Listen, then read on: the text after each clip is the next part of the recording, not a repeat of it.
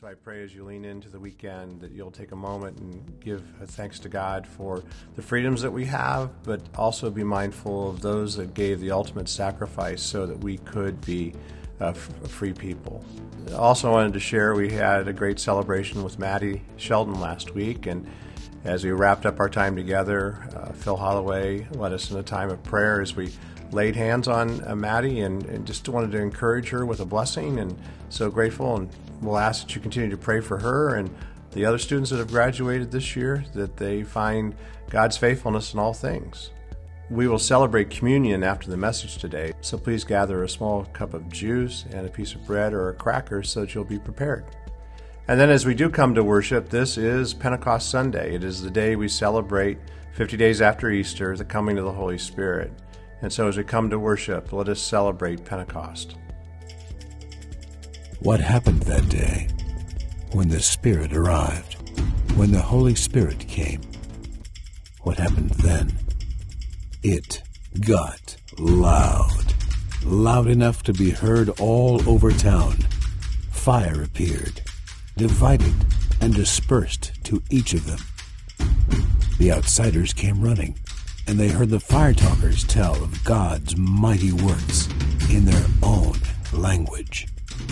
Parthians, Medes, Elamites, people from Mesopotamia, Judea, Cappadocia, Pontus, Asia, Phrygia, Pamphylia, Egypt, Libya, Rome, Jews, proselytes, Cretans, and Arabians.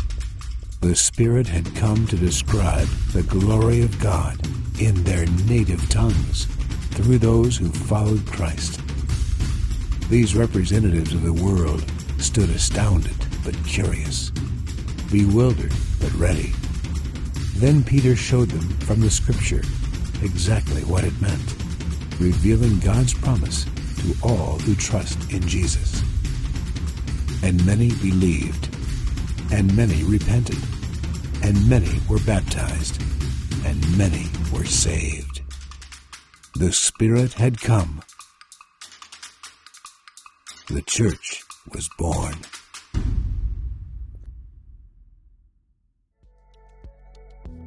So the church was born on that day, and we come together today as the church, whether here virtually online or in the building, to gather to worship the God that has created us.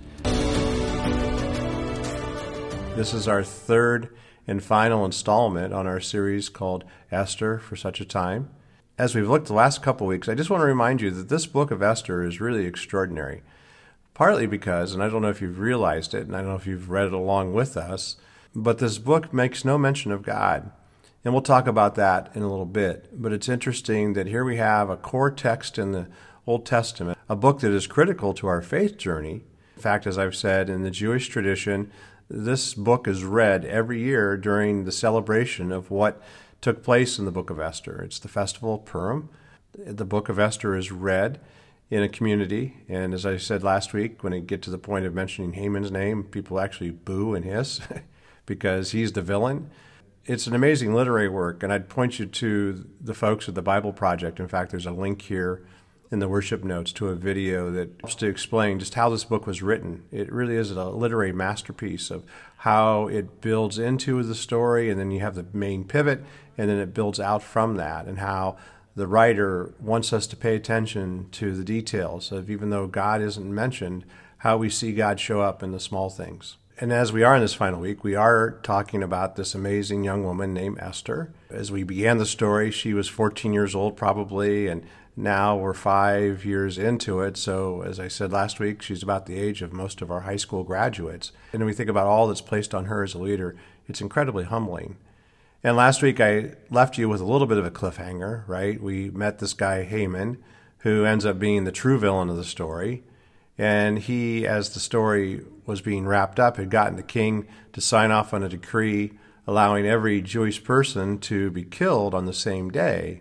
And for those who killed the Jews, they were able to take their treasures. And that's how you can incentivize people doing bad things, by giving them someone else's property. We know Esther had begun to work out a plan to ask the king to overturn this decree. But what she didn't know at the moment as she was strategically thinking it out and trying to put it together, is that Haman had decided to execute Mordecai, Esther's uncle, and was going to do that the next morning. And he had already constructed a massive spike to impale him on. We left off last week in the same way that many great movies and many great stories do. For us modern folks, maybe it's The Empire Strikes Back, where it seems as though the bad guys are winning. And maybe for those that are a little bit younger, it's the story out of Marvel Universe on the Avengers and the Infinity War, where it looks as though Thanos, the bad guy, has won and that the Avengers are defeated. And what's interesting, again, as the literary device that's used here in the book of Esther, it's true about many hero stories, right? There is sort of this reverse card that's played.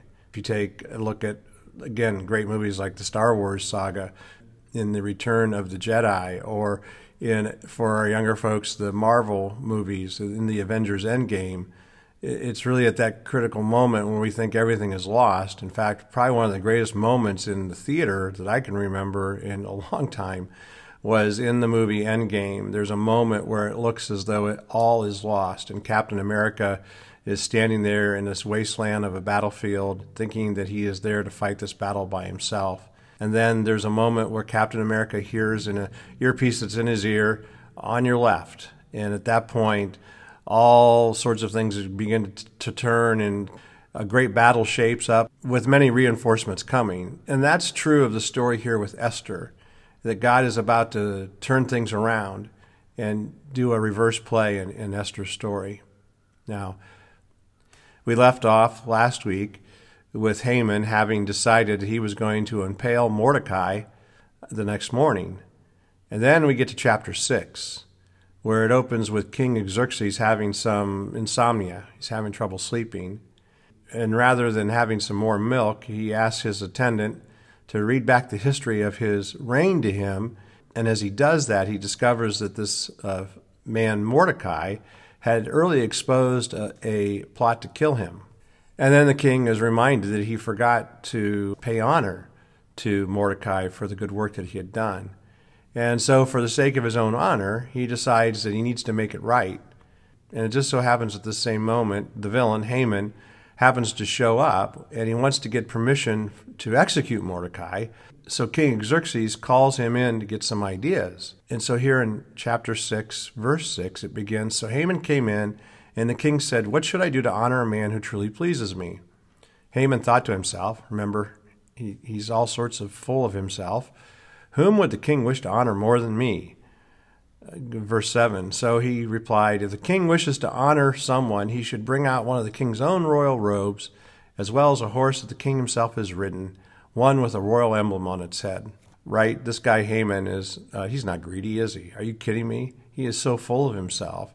And in fact, if we really understand it, his suggestions here go far beyond what would normally be done by the king to honor someone. And then the things he suggested, these things would only be done for a king. And in their culture at the time, these weren't just the king's clothes. They were part of the king, just like his horse was part of who he was. When people saw the king's horse, it essentially was seen as the portable throne, if you will. He's essentially tipped his hand that really what Haman wants is he wants to be king.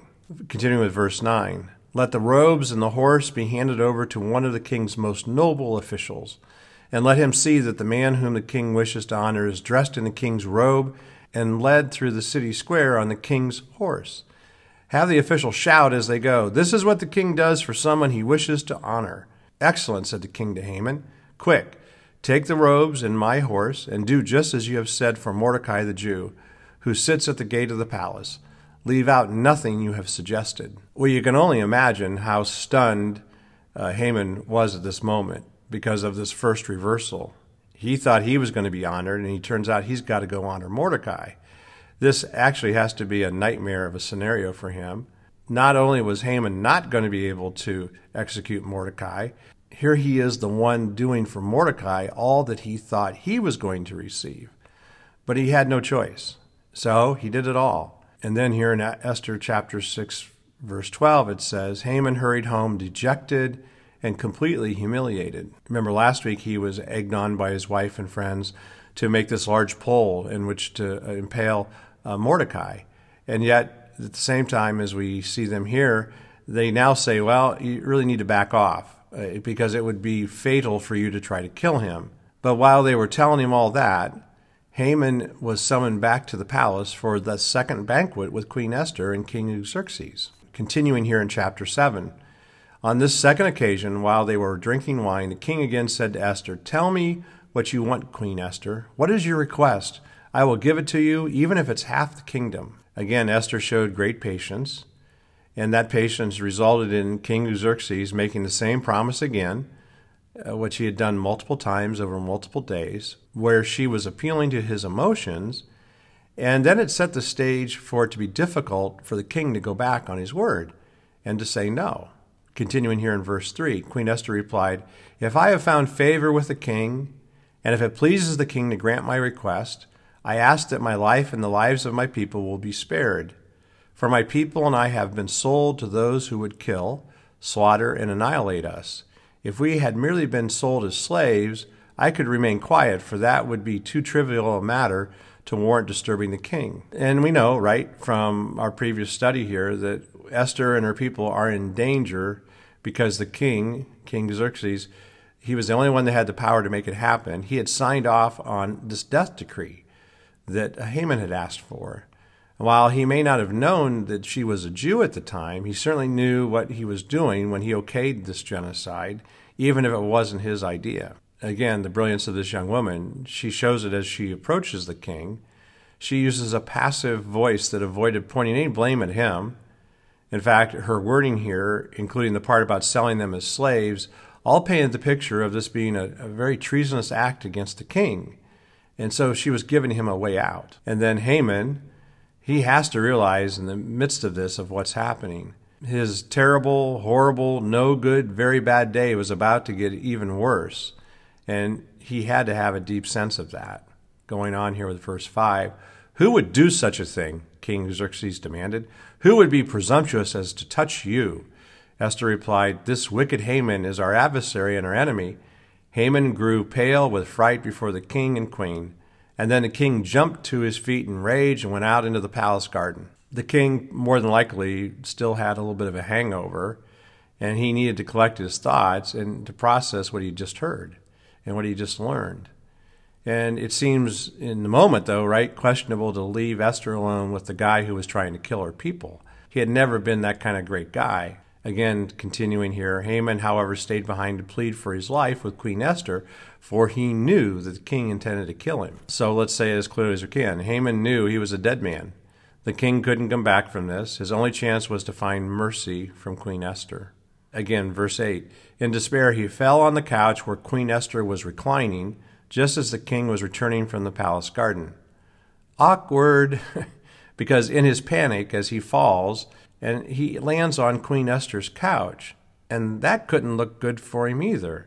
In fact, it goes on to say, the king exclaimed, "Will he even assault the queen right here in the palace, before my very eyes?" This is crazy, right? Even beyond appearance sake. Another version of Scripture translates this about how he would ravish her. Well, what's happening here? The king basically is accusing Haman of sexual assault. This is just crazy. And it's crazy, it's a story in Scripture, right?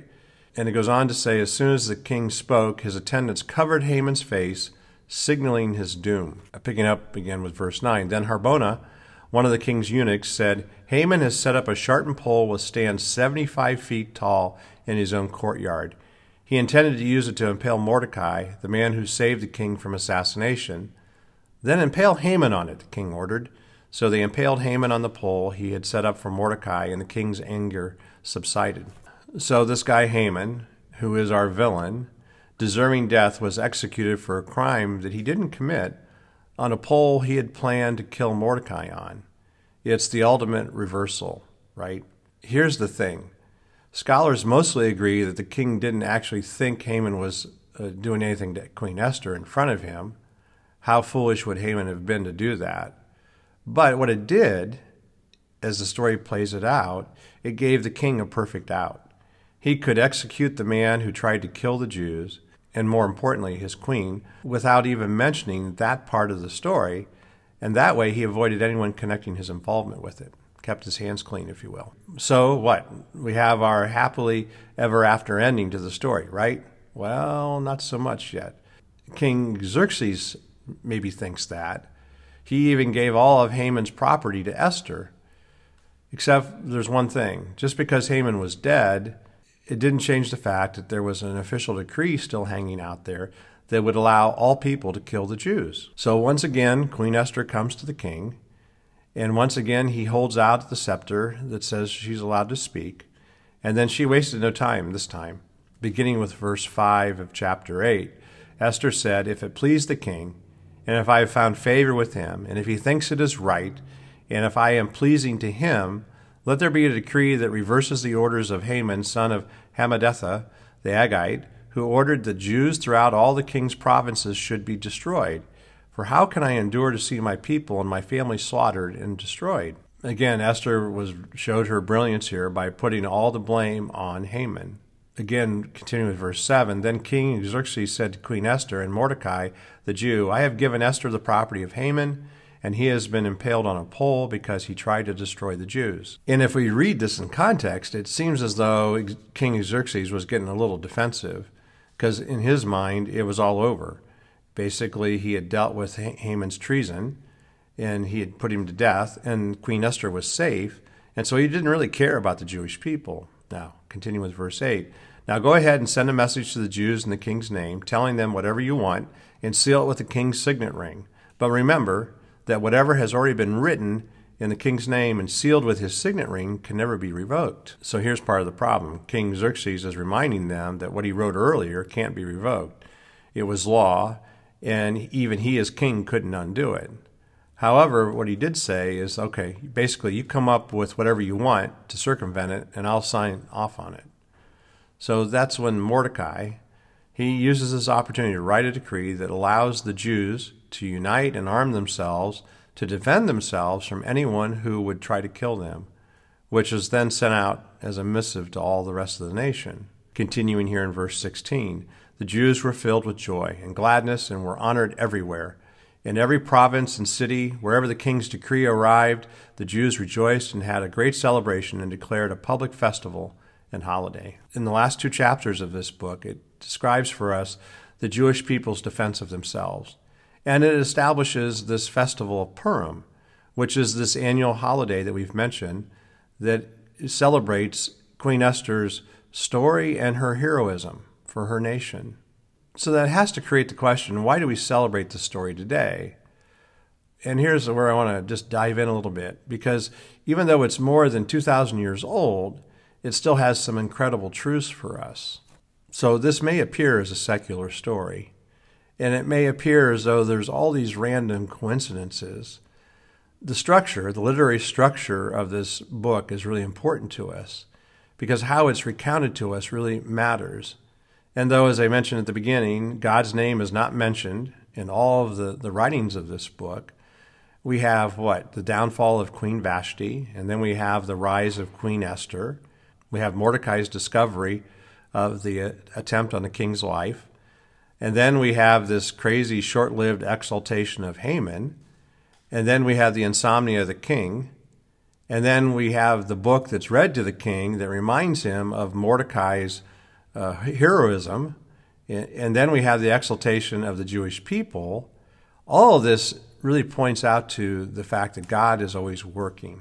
All of this points out to us God's providence, his handiwork, his working in the design of our lives, of literally moving history towards his redemptive end.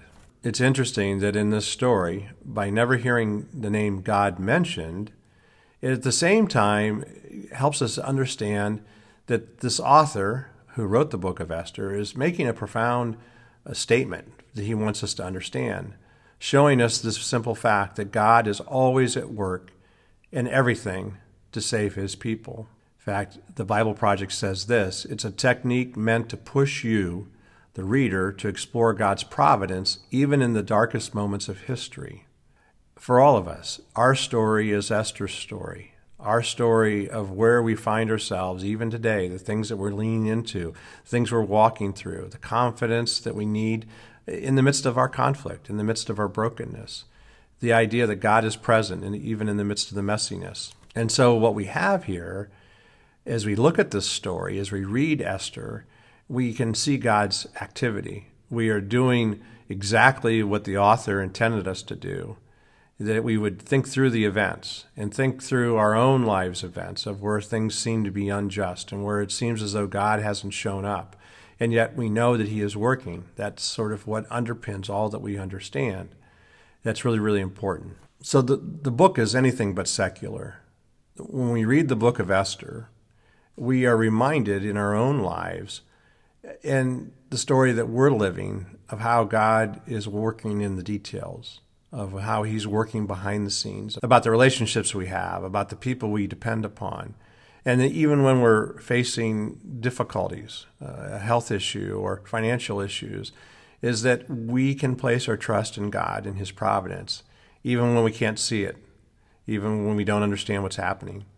And so this message of Esther calls us to a deeper level of faith, if you will, that no matter what's going on, no matter how horrible things get, that God is committed to redeeming his people and to bringing salvation. A couple ideas I want to suggest then to ponder, to take away from this great story. The first is that God's in control. And that's maybe the biggest lesson of the book of Esther, that God is in control. And even though we didn't hear him, we see how he works through this. Even though he's not directly mentioned, yet Esther is celebrated to this very day as a story of God showing up and delivering his people. And why is that? Well, because even though he is unseen, it is clear that God orchestrated everything. He takes Esther's tragedy and he puts her in a place to save her people. And then all the reversals that we looked at, all the tension between Haman and Mordecai and how things change, it's incredible. These are not just coincidences. These are God working. The writer of Ecclesiastes helps us to see that. Right? Ecclesiastes chapter 3, verse 11 says, "Yet God has made everything beautiful for its own time. He has planted eternity in the human heart, but even so, people cannot see the whole scope of God's work from beginning to end." And that's it, right? God makes everything beautiful in its time.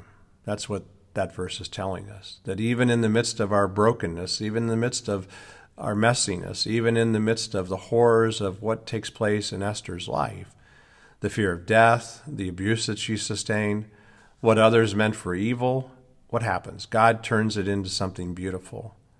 And that's why I love this verse in this final part where it says we can't see the scope of God's work, because it's hard in the moment when we're experiencing pain to see how God could transform it into something good. But we need to see his view, his scope, his direction is so much greater than ours. Many times, and that's why community is so important, and that's why when we're in pain, we don't see the full scope of it in the moment. And that's why going to the doctor and going through the procedures is all part of it. In the moment, it's messy and painful. But when we see how God shows up in it, we can see that he's in control and realize that he's doing it for our good. And so not only is God in control, but also then there's the second fundamental point is that we need to obey God. I don't know about you, but when I see that word obey, I get a little tense because my pride doesn't really like it. We want to be in control of our own lives, but following God's law, following God's word, it really means letting him be in control of everything, including us. Jesus said it this way in John chapter 14, verse 15, "If you love me, obey my commandments." So we have Queen Esther here, who is a hero to us, in part because she obeyed God. Yes, God isn't directly referenced in the book again, but we know at the very beginning she prayed when she called for a fast, right? And as a Jewish girl, she would have been taught about God. She knew what God wanted her to do, and she obeyed even though it came at great personal risk. She battled evil, she fought for justice, and she spoke up for those who were in danger. One of the most convincing scriptures I can think of comes to us from James chapter 4, verse 17, where it says, "Remember, it is sin to know what you ought to do and then not do it." So what does that mean? It's this, that we show our love to God when we are obedient, when we obey.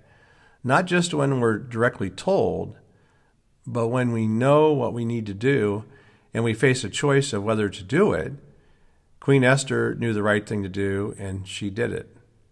So fundamentally here is this, is that God is in control.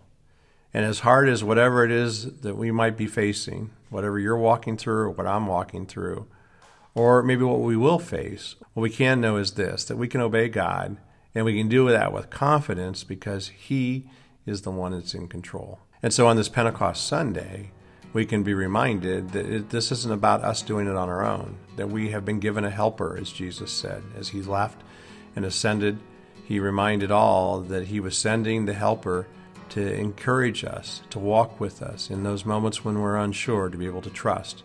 And so it's the power of the Holy Spirit that we lean into today. And so let's pray.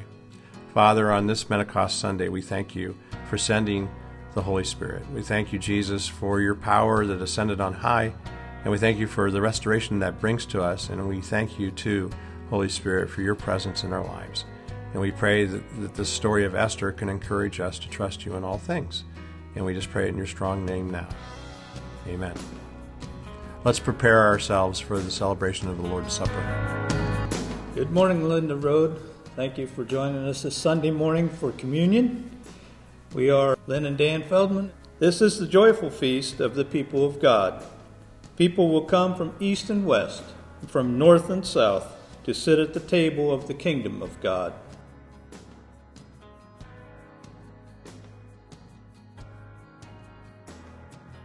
The Lord Jesus, on the night of His arrest, took bread, and after giving thanks to God, He broke it and gave it to His disciples, saying, "Take, eat. This is my body, which is given for you. Do this in remembrance of me."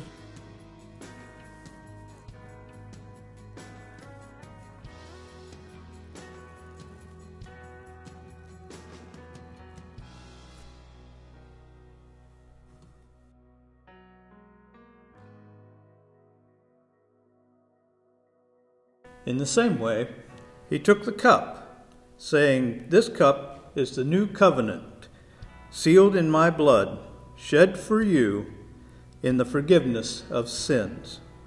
Whenever you drink it, do this in remembrance of me. For every time you eat this bread, drink this cup, you proclaim the saving death of the risen Lord until He comes again." Please join me in prayer. Father God, we thank You for this day, for this time together to enjoy communion in remembrance of Your sacrifice for us. We ask Your blessings on this church and on the people, and that You would help us to stay upon the path that You have set before us this day and every day. We love You and the blessings that You bestow upon us. And these things we ask in the name of Jesus. Amen. The body of Christ given for you.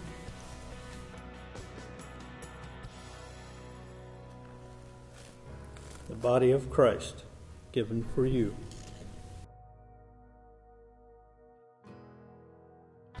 The blood of Christ shed for you. The blood of Christ is shed for you.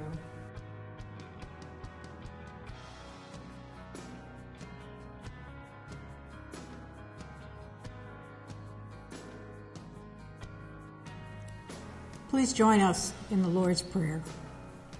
Our Father, who art in heaven, hallowed be Thy name. Thy kingdom come, Thy will be done, on earth as it is in heaven. Give us this day our daily bread, and forgive us our debts, as we forgive our debtors. And lead us not into temptation, but deliver us from evil.